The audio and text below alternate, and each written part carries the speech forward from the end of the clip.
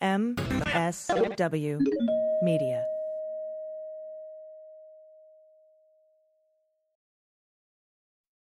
They Might Be Giants have been on the road for too long. Too long. And They Might Be Giants aren't even sorry. Not even sorry. And audiences like the shows too much. Too much. And now They Might Be Giants are playing their breakthrough album, Flood. All of it. And they still have time for other songs. They're fooling around. Who can stop They Might Be Giants and their liberal rock agenda? Who? No one. This ad was paid for with somebody else's money.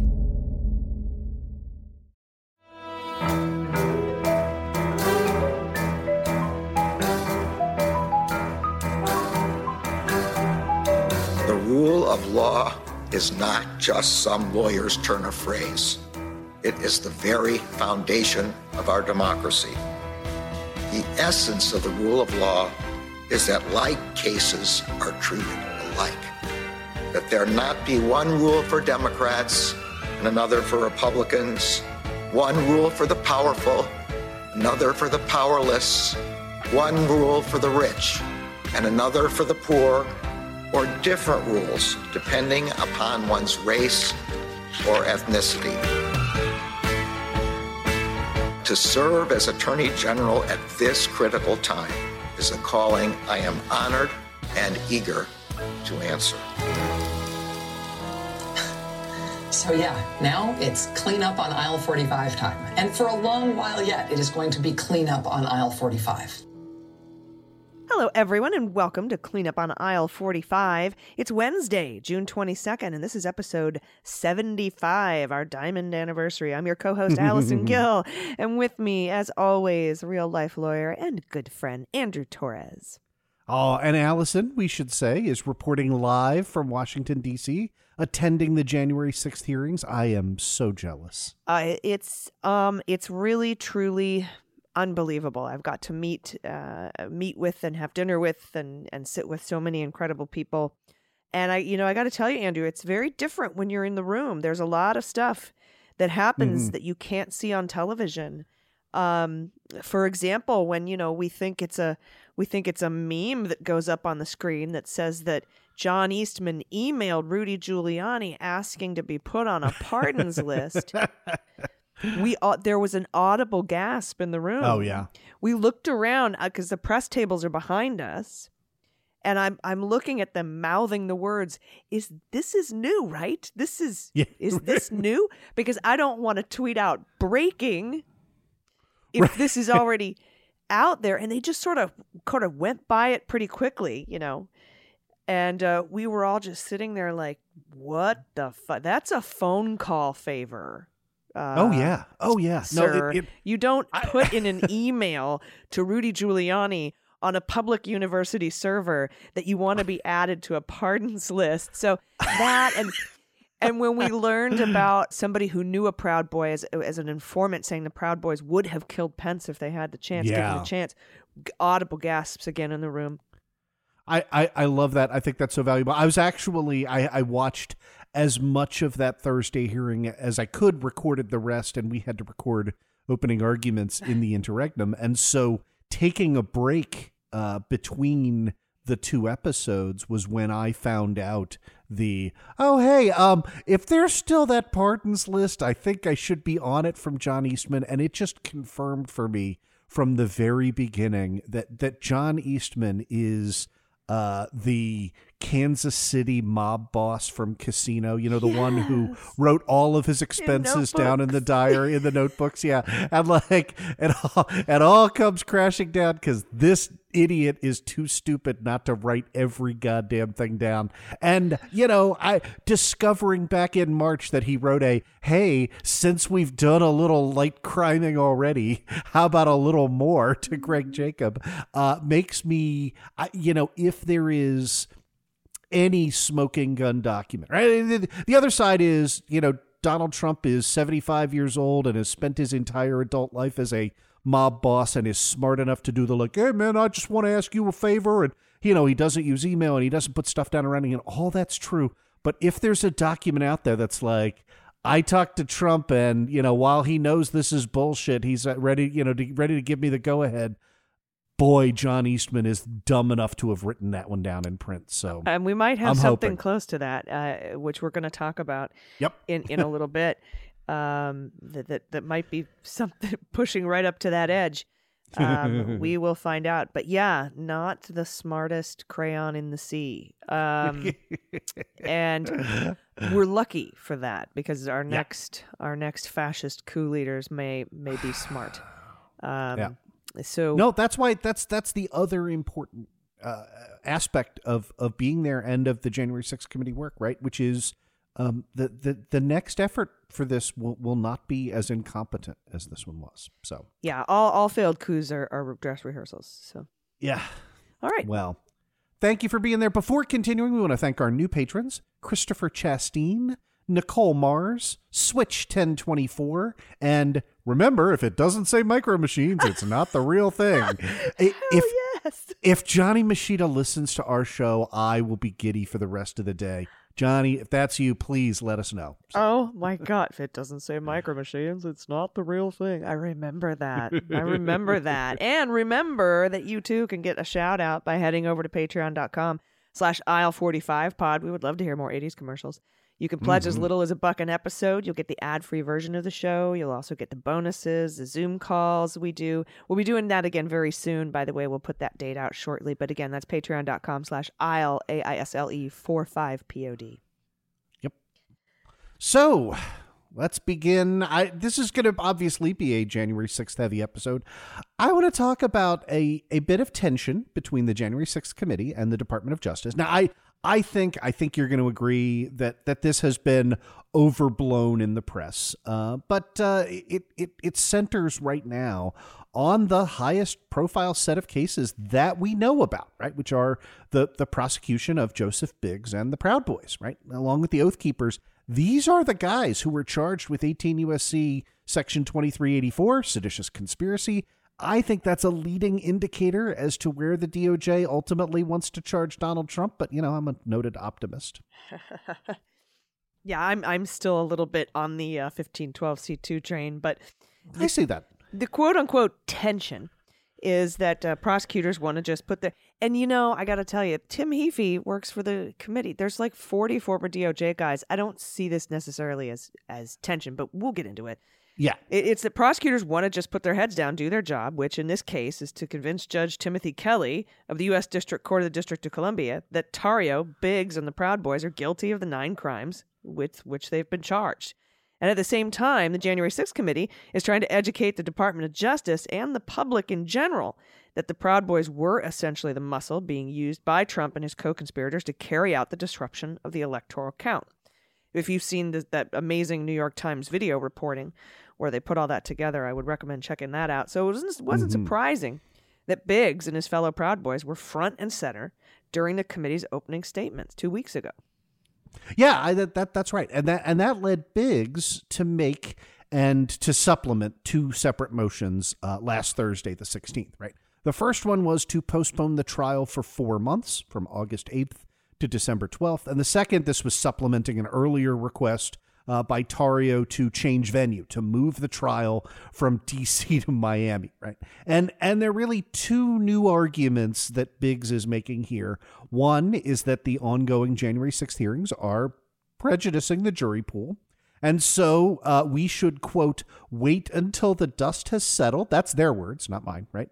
or, I guess, move the trial to Miami, right? And then the second argument is that in order to prepare their defense, that is Biggs's lawyers, which now include the laughably incompetent InfoWars host Norm Pattis, but that Biggs and his lawyers need access to the January 6th committee transcripts from interviews and depositions that they have done with various witnesses that could be potentially exculpatory, and those aren't scheduled to be released until September, which would be well after the trial was underway. Yeah, okay, but you can't be Brady'd for stuff you don't have, but whatever. That's true. That's true. And I don't want to seem pro-Proud Boy here, because I'm not. I am pro-DOJ winning their case. I think it's highly unlikely anyone would think that of you. I am pro-DOJ winning their case, because they seem like pretty decent arguments. And so on the very same day, Department of Justice consented to, quote, wait until the dust has settled, unquote, and move the trial to December. Now, of course, they're all in pretrial detention, so they hate this. Right. In that consent, the DOJ also represented that it does not have access to the transcripts, no ability to compel Congress to provide copies, and has repeatedly requested DOJ give up those, or the committee give up those transcripts. And this seems like pretty strategic concession to me, right? Because we're going to talk about here in a minute what Judge Kelly has sort of decided on some of these points. Yeah, I think that's exactly right. And the key point that you raised there is something I think the government really strategically headed off, right? Which is all of these folks are presently being detained without bail, right? And so moving to extend the trial date is a good thing if you're a criminal defendant who's been released. It's typically a bad thing if you're already in prison, right? Well, the government's like, yeah, sure, fine, whatever. You want to stick around in prison a little longer and concede that we have not violated your right to a speedy trial? Great, let's have at it, okay? So the government has not yet filed its opposition to that newly amended motion to transfer venue, but I can assure you there is no way they want to litigate this case in Miami, obviously, right? And I also thought that the consent was really smartly written, as you allude to basically concede the good argument that Biggs was making, right? That like, yeah, it would make it easier for both sides if they had access to these DOJ transcripts. But to draw the line in the sand, as they do, and say, look, this should not support a motion to change venue. And the real issue, I think, here, which is what the government fronts, it should not allow or serve as the basis to have any of the Proud Boy defendants try and sever out of this trial on the basis of, oh, hey, yeah, you mentioned, Biggs by name, but you didn't mention me, Nordine or some of the other guys. And so I should get my own trial that's uncontaminated by that. And the government explicitly said, we would not consent to that. Yeah. And that's Tario, Nordine, Real, whom the government wants to try jointly with Biggs and Spazzo, Dominic Pizzola. And so the very next day, Friday, Judge Kelly entered a minute order that requires any responses, including related requests to sever, to be filed by the end of the day Monday. That's today, as we record this, and for any opposition to be filed tomorrow. And as of this record, no motions to sever have been filed. Yeah, and we'll obviously monitor and supplement if we can. But look, if that's the case, this is an unambiguous win by the government, right? You postpone the trial for criminal defendants who are already in custody. They're not free and out there and, giving interviews on InfoWars. And you avoid the potential of tainting a jury. Appeal. Yep, exactly right. And so there's another happy outcome, which is that I'm going to get documents early. So that's always happy. The existing deadline was that the committee was going to release its transcripts in September. But as part of the consent, this was document number 404 in the case, right? The DOJ filed Exhibit 1 to that, so 404-1, a letter from the DOJ to Tim Heaphy, who is the chief investigative counsel to the January 6th committee, that renewed its earlier request that the January 6th committee provide it with transcripts from the interviews and depositions that it has conducted that are likely relevant to ongoing investigations and prosecutions. This was signed, top down by Matthew Graves, who's the U.S. attorney who is overall in charge of January 6th prosecutions, also by AUSA's Ken Polite and Matt Olson. Yeah, and the one-page letter is really, really interesting, both in terms of what it says explicitly and also in terms of what it implies. So I'm going to read briefly from it. It's going to come in handy later in something else I'm going to talk about, too. Quote, "It is now readily apparent that the interviews the Select Committee conducted are not just potentially relevant to our overall criminal investigations, but are likely relevant to specific prosecutions that have already commenced." That means Biggs, Proud Boys. Yep. Given this overlap, it's critical that the Select Committee provide us with copies of the transcripts of all its witness interviews. As you are aware, grand jury investigations are not public, and the Select Committee does not and will not know the identity of all the witnesses who have information relevant to the department's ongoing criminal investigation. That tells us that grand juries are still impaneled and potentially ready to hand down additional indictments. And I don't think you'd put it that way if you weren't at least trying to imply that you might indict Trump. And let's remember, Andrew, too, somebody who made a little blip of an appearance in that first hearing was a guy named Jeremy Bertino, who was raided by the FBI the same day Tarrio was arrested. And he has not been charged. So he presumably seems to be cooperating with the committee and probably also the Department of Justice. But we don't know. There's just so much we don't know. And that's why and Adam Schiff knows this too, Andrew. When he's up there like, hey, just tell us specifically what transcripts you want. He knows that the DOJ can't do that without revealing who's under investigation. Yeah, I think all of that is correct, right? And so, yes, it is fun for, the New York Times to sort of spin this up as tension between the committee and the DOJ. I actually want to give they just seem like voice. Normal filings to me. This is just they have slightly different ends, right? And so those ends can be legitimate. They can each be legitimate, and you just sort of differ on what weight to give them. So let me give a little bit of voice to the January 6th committee's arguments, right? Like, because you and I tend to come down on the prosecution side because at the end of the day, we want to see Trump in handcuffs and an orange jumpsuit, right?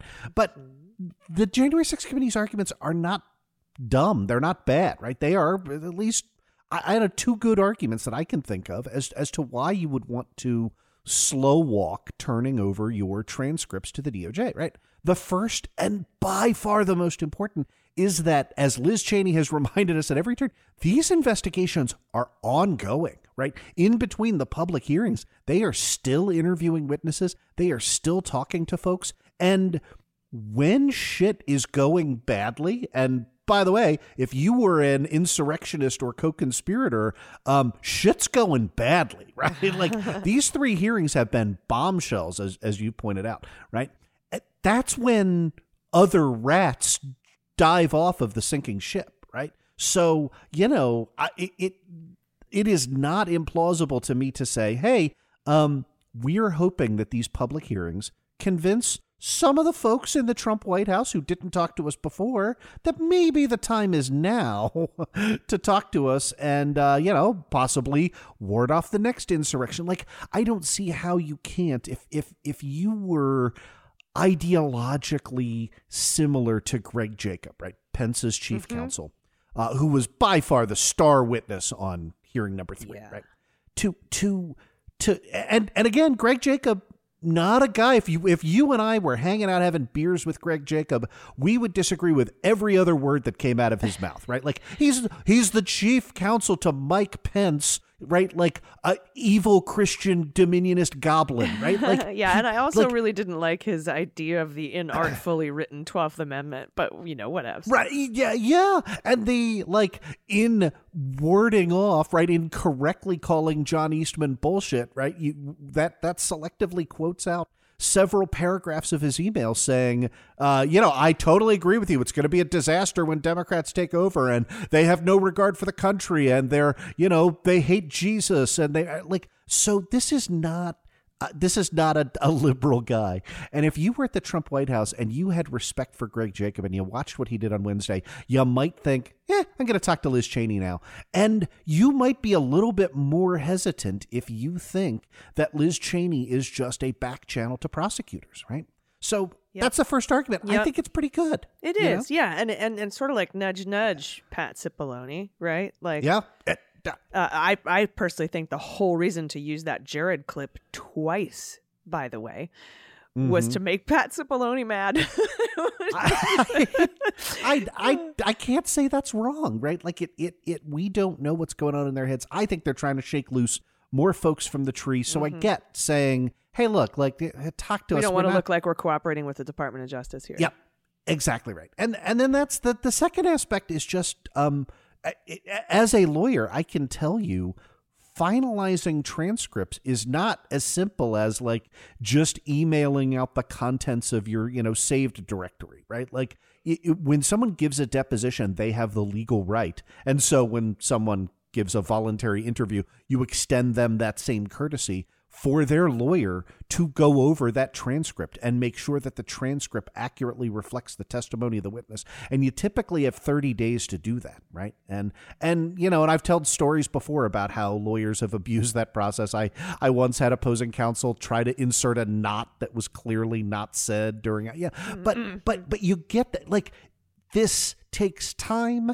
And right now, we know we're going to talk about this in the B segment, like, the January 6th committee has a billion balls in the air and saying, like, come on, man. Like, I know I want to get Torres the transcripts too, but like, let us do our job in June 1st. And then in July, we'll finalize some transcripts for you. Sure. And I agree, but don't criticize the Department of Justice as taking time if you're going to slow walk getting them what they need. And I want to be clear here. The Department of Justice doesn't desperately need the Department of or the committee's transcripts because they don't want to do their own interviews and they don't want to work and they're just sitting around smoking fucking bowls. They need these.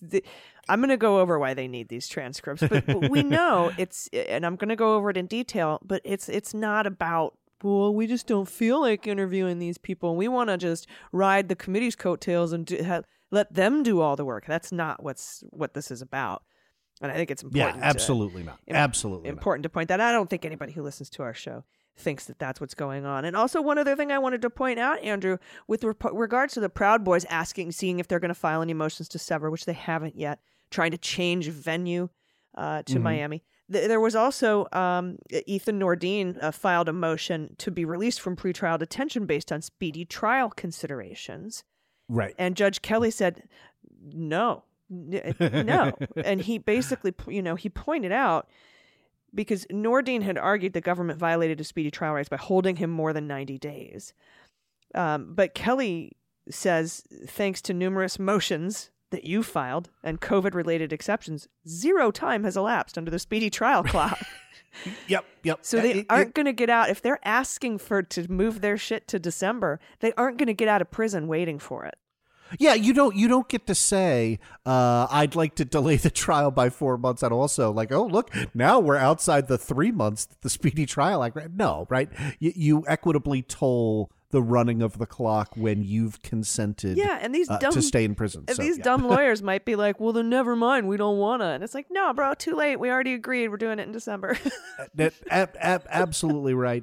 That filing was inexplicable. You and I went back and forth over the weekend because that was the one where Nordine, this is filing number 405-1, attached the 1776 plan to his own filing, believing that was exculpatory evidence. And boy, like, we could do an entire separate segment on that. But yeah, no, the detailed plan for how to occupy the Capitol and because it didn't include the Capitol itself. It only included the targeted buildings and the surrounding buildings, right? The Cannon, Longhorn, which by Rayburn, which happened to just be where Loudermilk was giving tours to people on January 5th who were taking pictures of staircases and tunnels to the Capitol complex. But whatevs, I'm sure it was just totally like they said, tourist visit. These are just tourists, Andrew. Yeah. So these. I'm glad you brought that to our attention. The level of disconnect in reality is kind of terrifying. And again, it highlights why I have been opposed to the denigration of anybody appointed by Donald Trump as a Trump judge, right? Instead, I've said, look, like, yeah, the Justins and Corys, Justin Walker, Naomi Rao, these folks who are ideologues with no experience. Yeah, sure. Like, we shouldn't call them judges. They are hacks in robes. Trevor McFadden even found a bench trial defendant guilty of obstructing an official proceeding last week. Yep. It really does. It goes to show you that there are folks who were conservative, who were ideologically aligned with the last president, who nevertheless are horrified by what's going on. And that's that again, all of that. I know I'm an optimist. I know, I'm tweet at me the Lucy with the football memes, but it gives and I'm me Lucy. confidence. I feel like I'm Lucy. You know.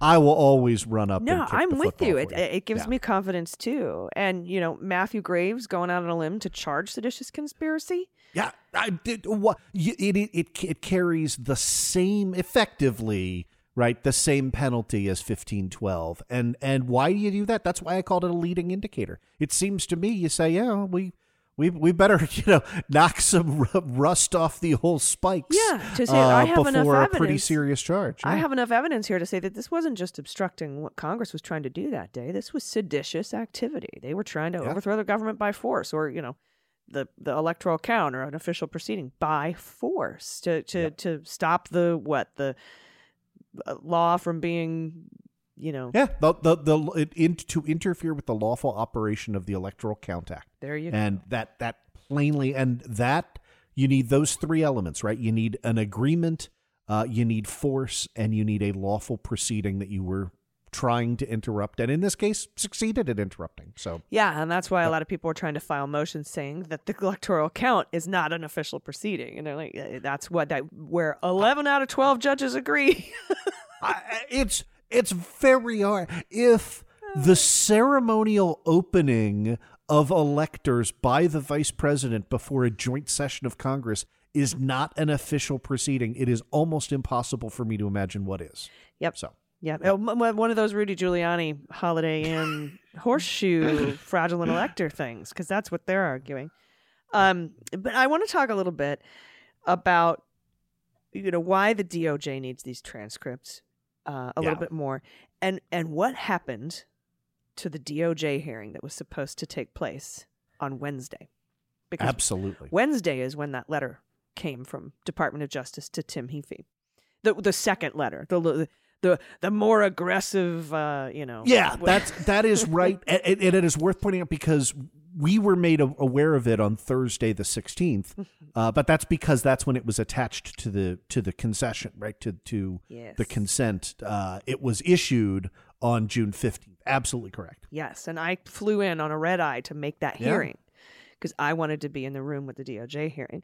I was at the hearing Thursday, where Ludwig and Greg Jacob testified about the pressure campaign against Pence. I'll be there for Tuesday's hearing, which is tomorrow for us, yesterday for listeners, with Raffensperger and his deputy and the Arizona Republican Speaker of the House.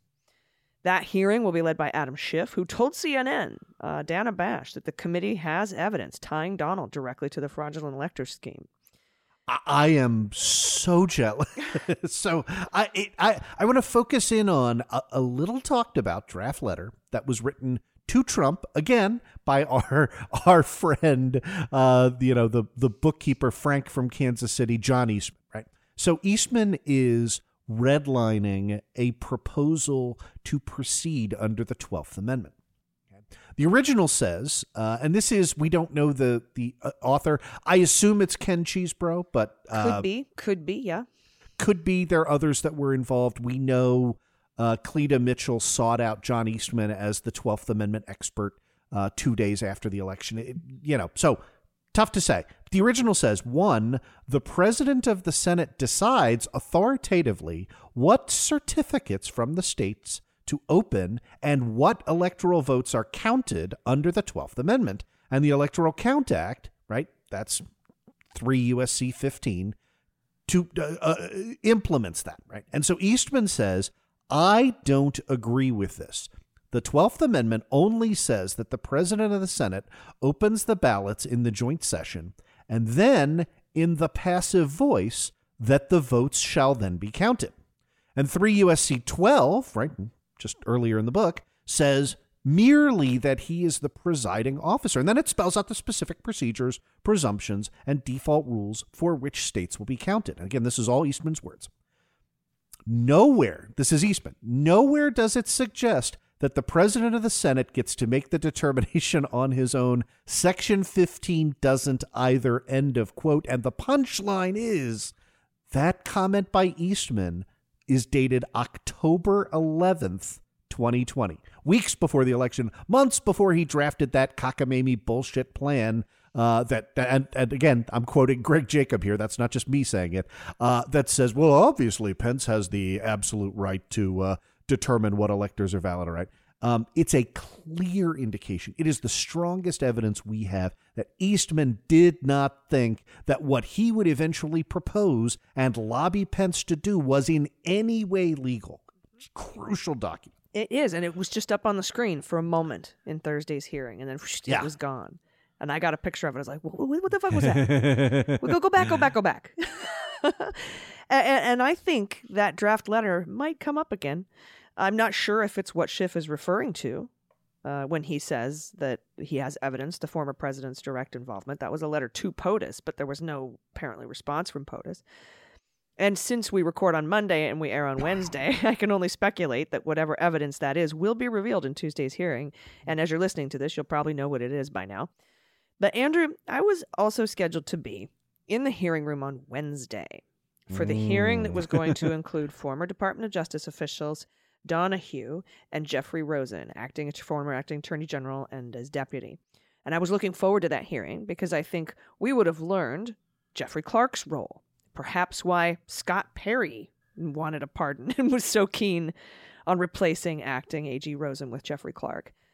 And we might have learned more about Clark's involvement with the fraudulent slate of electors scheme based on the letters he drafted to the 7 target states saying their elections were under scrutiny at Department of Justice, which was a lie. We've only seen the Georgia letter. But we've heard that there are other letters for each of those states. But, well, remember, Trump said, just announce there's an investigation and me and my congressional Republicans will handle the rest, right? Shockingly plausible in light of, what Trump told Zelensky back in 2019, right? In any event, I think you were right to focus in on that letter. We had not seen that document before. It had not previously been released in the Eastman litigation, but we had seen other indications, which you and I talked about on this show, and we have both talked about separately on our respective shows, that Eastman, prior to the failure of state legislatures to convene and certify alternative slates of electors, was pushing the line of alternative slates of electors are key to the whole process. So I think you're absolutely right to season on that. I just wanted to kind of bring that one to a close.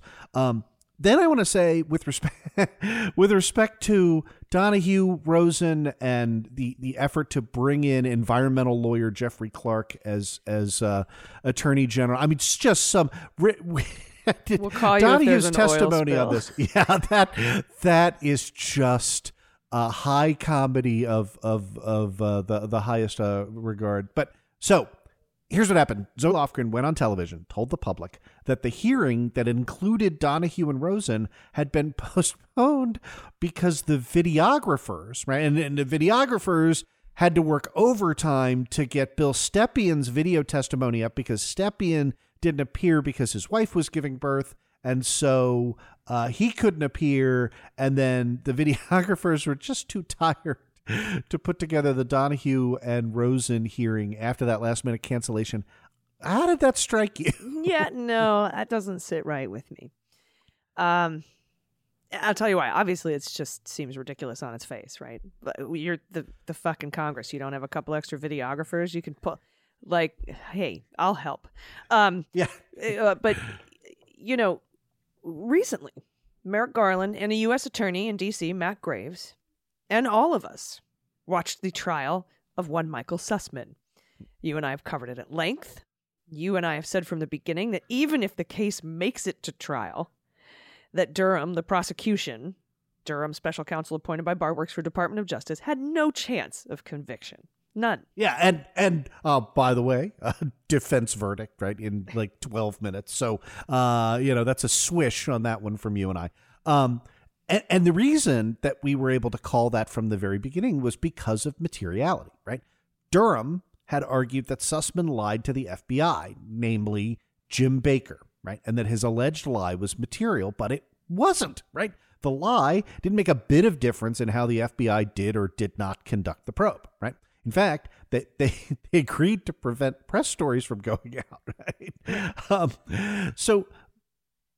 But I think I see where you're going with this, right? That there was another reason beyond materiality why the Sussman prosecution failed so spectacularly. And I think I love where you're going. Yeah. If you remember, Jim Baker was a single solitary witness to the alleged lie that Sussman told. But Jim Baker didn't just testify to Durham's grand jury. He also answered questions in a Department of Justice Office of Inspector General investigation into the meeting. And he testified to Congress about that meeting. And as it turns out, all three of his interviews said different things. He said different things in all three of those. He told Congress, I think, that he didn't recall if Sussman was there on behalf of a client. He told the grand jury for Durham, oh, yeah, he was, after being shown some notes, very specific notes, and not being shown some other notes that he told someone about, like secondhand notes. So he told the grand jury something different than he told Congress, and he told the OIG something different than he told the other two that he believed Sussman was there on behalf of a client. But so we have three different, so that's not good. No, that is exactly right. And when you have that kind of, and specifically to have three conflicting versions of the story is pretty spectacularly great in terms of, were you lying now? Are you lying now? Were you lying then? Or were you lying in the middle? Right? Like it's, it's the dream. It literally is when they teach you how to conduct cross-examination, that this is the classic lawyer question, right? Of were you lying then, or are you lying now? So and they'll is object, as and bad then as you it gets. say no because this goes towards impeachment, and they will overrule the guy's objection, and you can continue to ask those questions. Yep. So put it all together for us. Oh, right. So why am I bringing up the Sussman case, right? Why the fuck are you talking about Sussman with regards to the January 6th Department of Justice and the committee hearings? Well, first, we know on January 25th of 2021, just under 3 weeks after the attack on the Capitol, the Department of Justice Office of Inspector General launched an investigation into Donald's former Justice Department officials.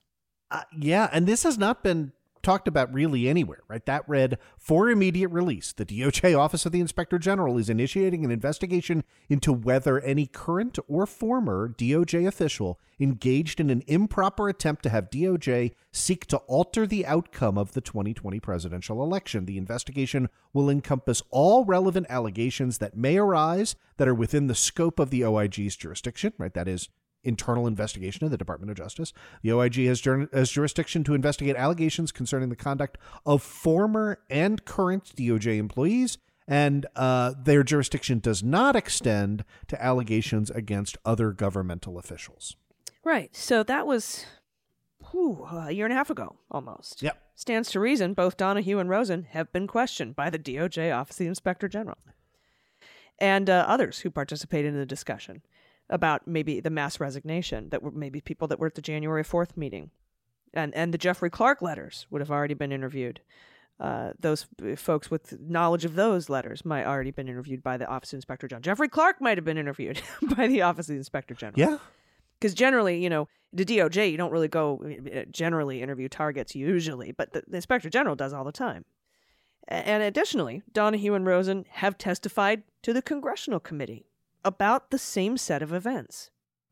And it wouldn't be unheard of if they've testified before a federal grand jury.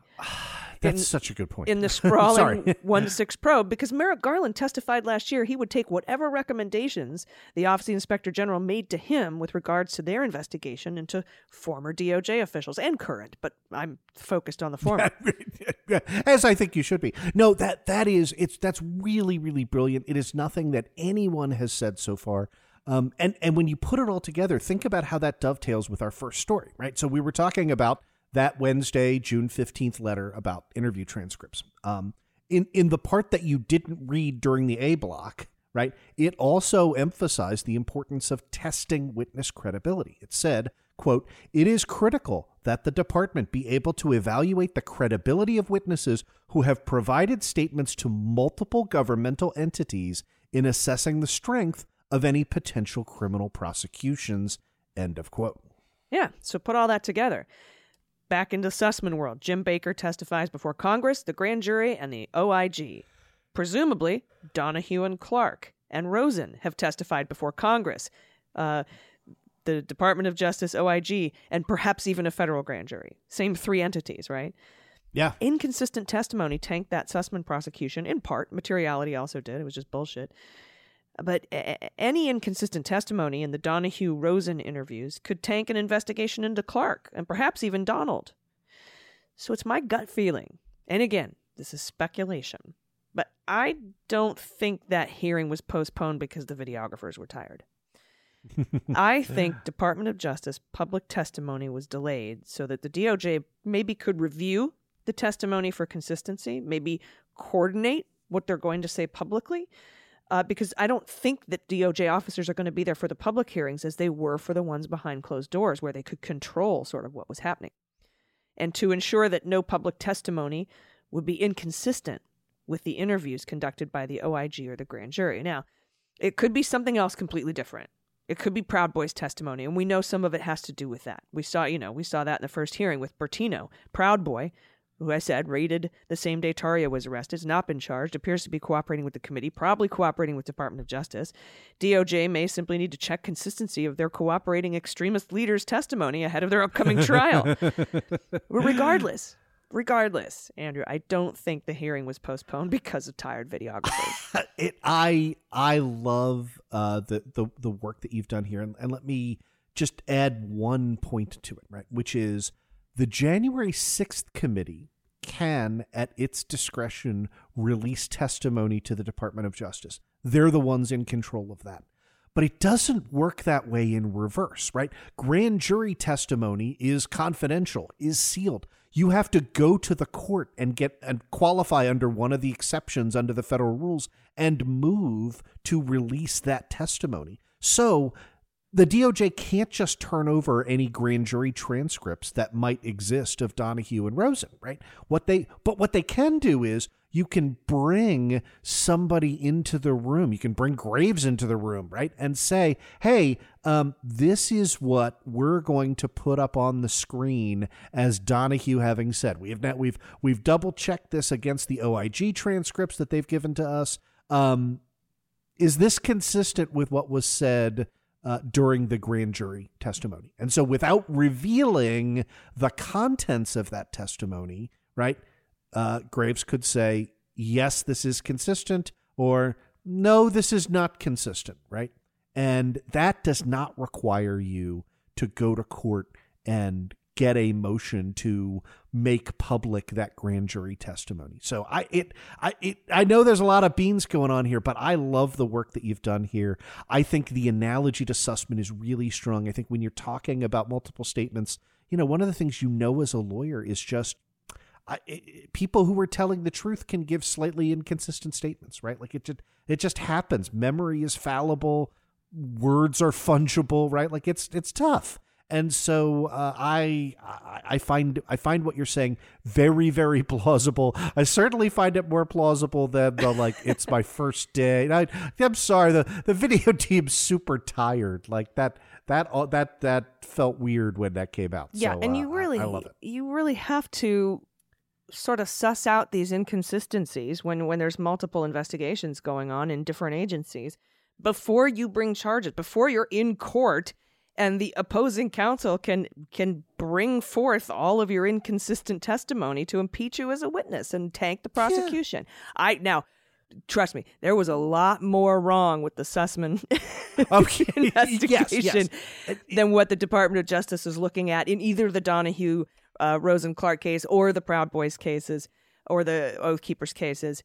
But you still, even if you are on the righteous side of prosecution and there are inconsistent testimonies, that defense lawyer can immediately jump in there and impeach the shit out of your prosecuting witnesses and make it very difficult for you to get a conviction. Or they can use it to overturn on appeal. I mean, there's a lot of different things at play, but that is what I think has to be foremost on Department of Justice's mind. Like, we're trying to, even if it's not Trump, even if it's just the Proud Boys and the Oath Keepers for seditious conspiracy, which is a big fucking deal, by the way, we got to make sure that we don't have any inconsistencies in these testimonies that can impeach our witnesses on the stand.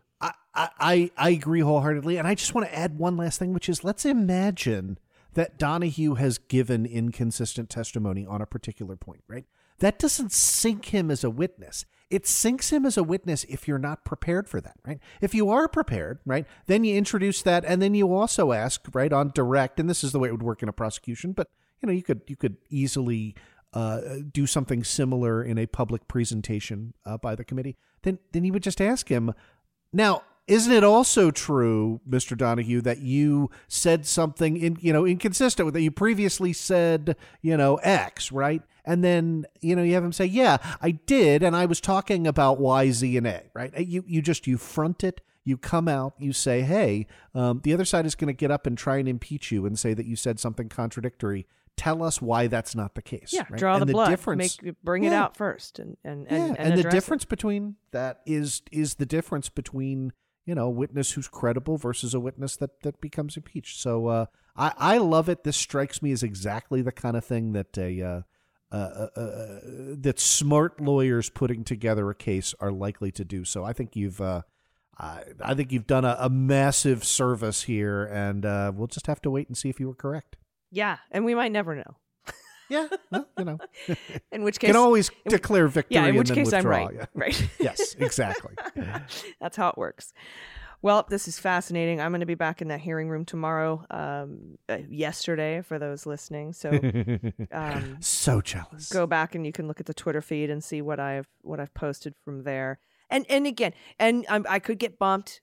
I might get bumped out, but that's so far. I'm pretty sure I'm in like Flynn. So it's not Michael Flynn, but you know what I'm talking about. So I'm excited. I'm excited for that. And I can't think of anything else I wanted to talk about today. I just wanted to get that whole Sussman thing off my chest because people seem to be frothing, as Empty Wheel says, about, why doesn't the DOJ do their own fucking interviews? And, look, it's not about that. It's a consistency issue. And Chuck Rosenberg brought it up too, right? He's the guy who planted the seed. And I was like, well, this is just like the Sussman trial. So that's why I wanted to bring in that example. So anyway, that is it. We're going to get together, you and I, Andrew, and figure out when we're going to have our next patron Zoom meeting. So if you want to become a patron for as little as $1 an episode and be able to get on that Zoom hangout, you can do that at patreon.com/aisle45pod, aisle45pod. And that's all I have today. Do you have anything else? Any final thoughts? Nope. I think you did a masterful job, and I, like the rest of our audience, will be patiently waiting for yesterday's hearing. Tomorrow is yesterday. Isn't that a Star Trek? Okay. I will see you. Indeed. I will see you all there DC tomorrow Fontana, in the past. All right. This has been Clean Up on Aisle 45. I've been Allison Gill. And I'm Andrew Torres. And until next week. Clean Up on Aisle 45 is written, researched, and produced by Allison Gill and Andrew Torres with editing by Molly Hockey. Our art and logo design are by Joelle Reeder and Moxie Design Studios, and our music is composed and performed by Adam Orr. Clean Up on Aisle 45 is a proud member of the MSW Media Network, a collection of creator-owned podcasts dedicated to news, politics, and justice. For more information, visit mswmedia.com.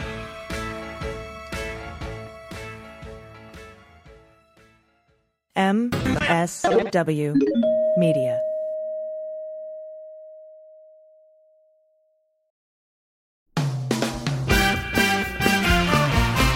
Season 4 of How We Win is here.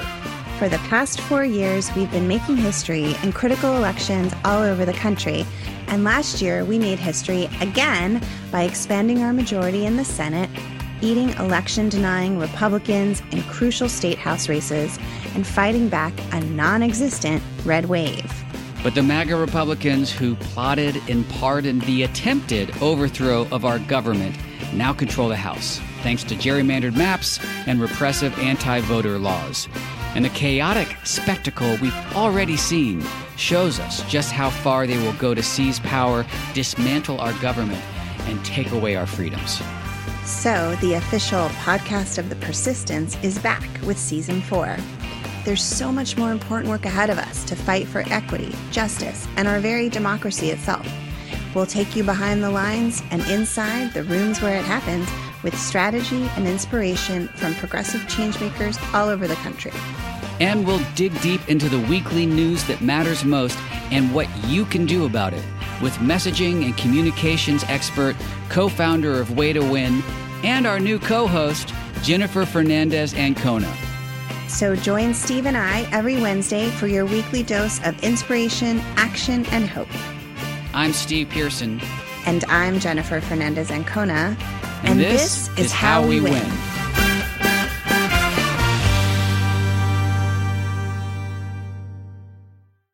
Hi, this is John Cryer, and I am hosting a new 7-part true crime podcast called Lawyers, Guns, and Money that'll challenge everything you think you know about U.S. covert operations and presidential misconduct. From Jack Bryan, the director of American PSYOP, comes the incredible true story of John Mattis, a newly sworn-in Miami public defender in the 1980s who has found himself completely in over his head. I step off the plane, and there is a van with a couple guys with Uzis. And one of them in broken English said, "Welcome to Bogota, John." Mattis's first felony defendant has been arrested for having a machine gun and tells Mattis a dangerous secret. He was shipping arms into Central America on behalf of the CIA. As a first-time lawyer, I want to act like I know what I'm doing. But with the help of a Colombian drug smuggler, how much money the CIA raised by hitting up drug dealers? A lot of money, millions of dollars. An Alabama mercenary, they were prepared to die to the last man. I saw this in them. I saw the fire in their eyes. And they made me their war chief. And a newly elected senator, John Kerry. We are looking at allegations of drug running, gun smuggling, conspiracy to commit murder and murder itself. He'll fight to free his client. The judge said, "Show me in a courtroom how we were at war." Expose an illegal war being run by the White House. I mean, I wanted him involved, but I didn't want to be on record as doing it. And somehow stay alive in the process. I just escaped a kidnapping by the CIA in Costa Rica. This is Lawyers, Guns, and Money. So you have a man in an Armani suit standing in the bow of a boat with a rocket launcher and says, "If I lose sight of you, I will launch. You will be vaporized." Available everywhere starting October 29th, or get it ad-free and early starting October 22nd at lawyersgunsandmoney.supercast.com. There you'll find bonus episodes along with exclusive content. Subscribe now.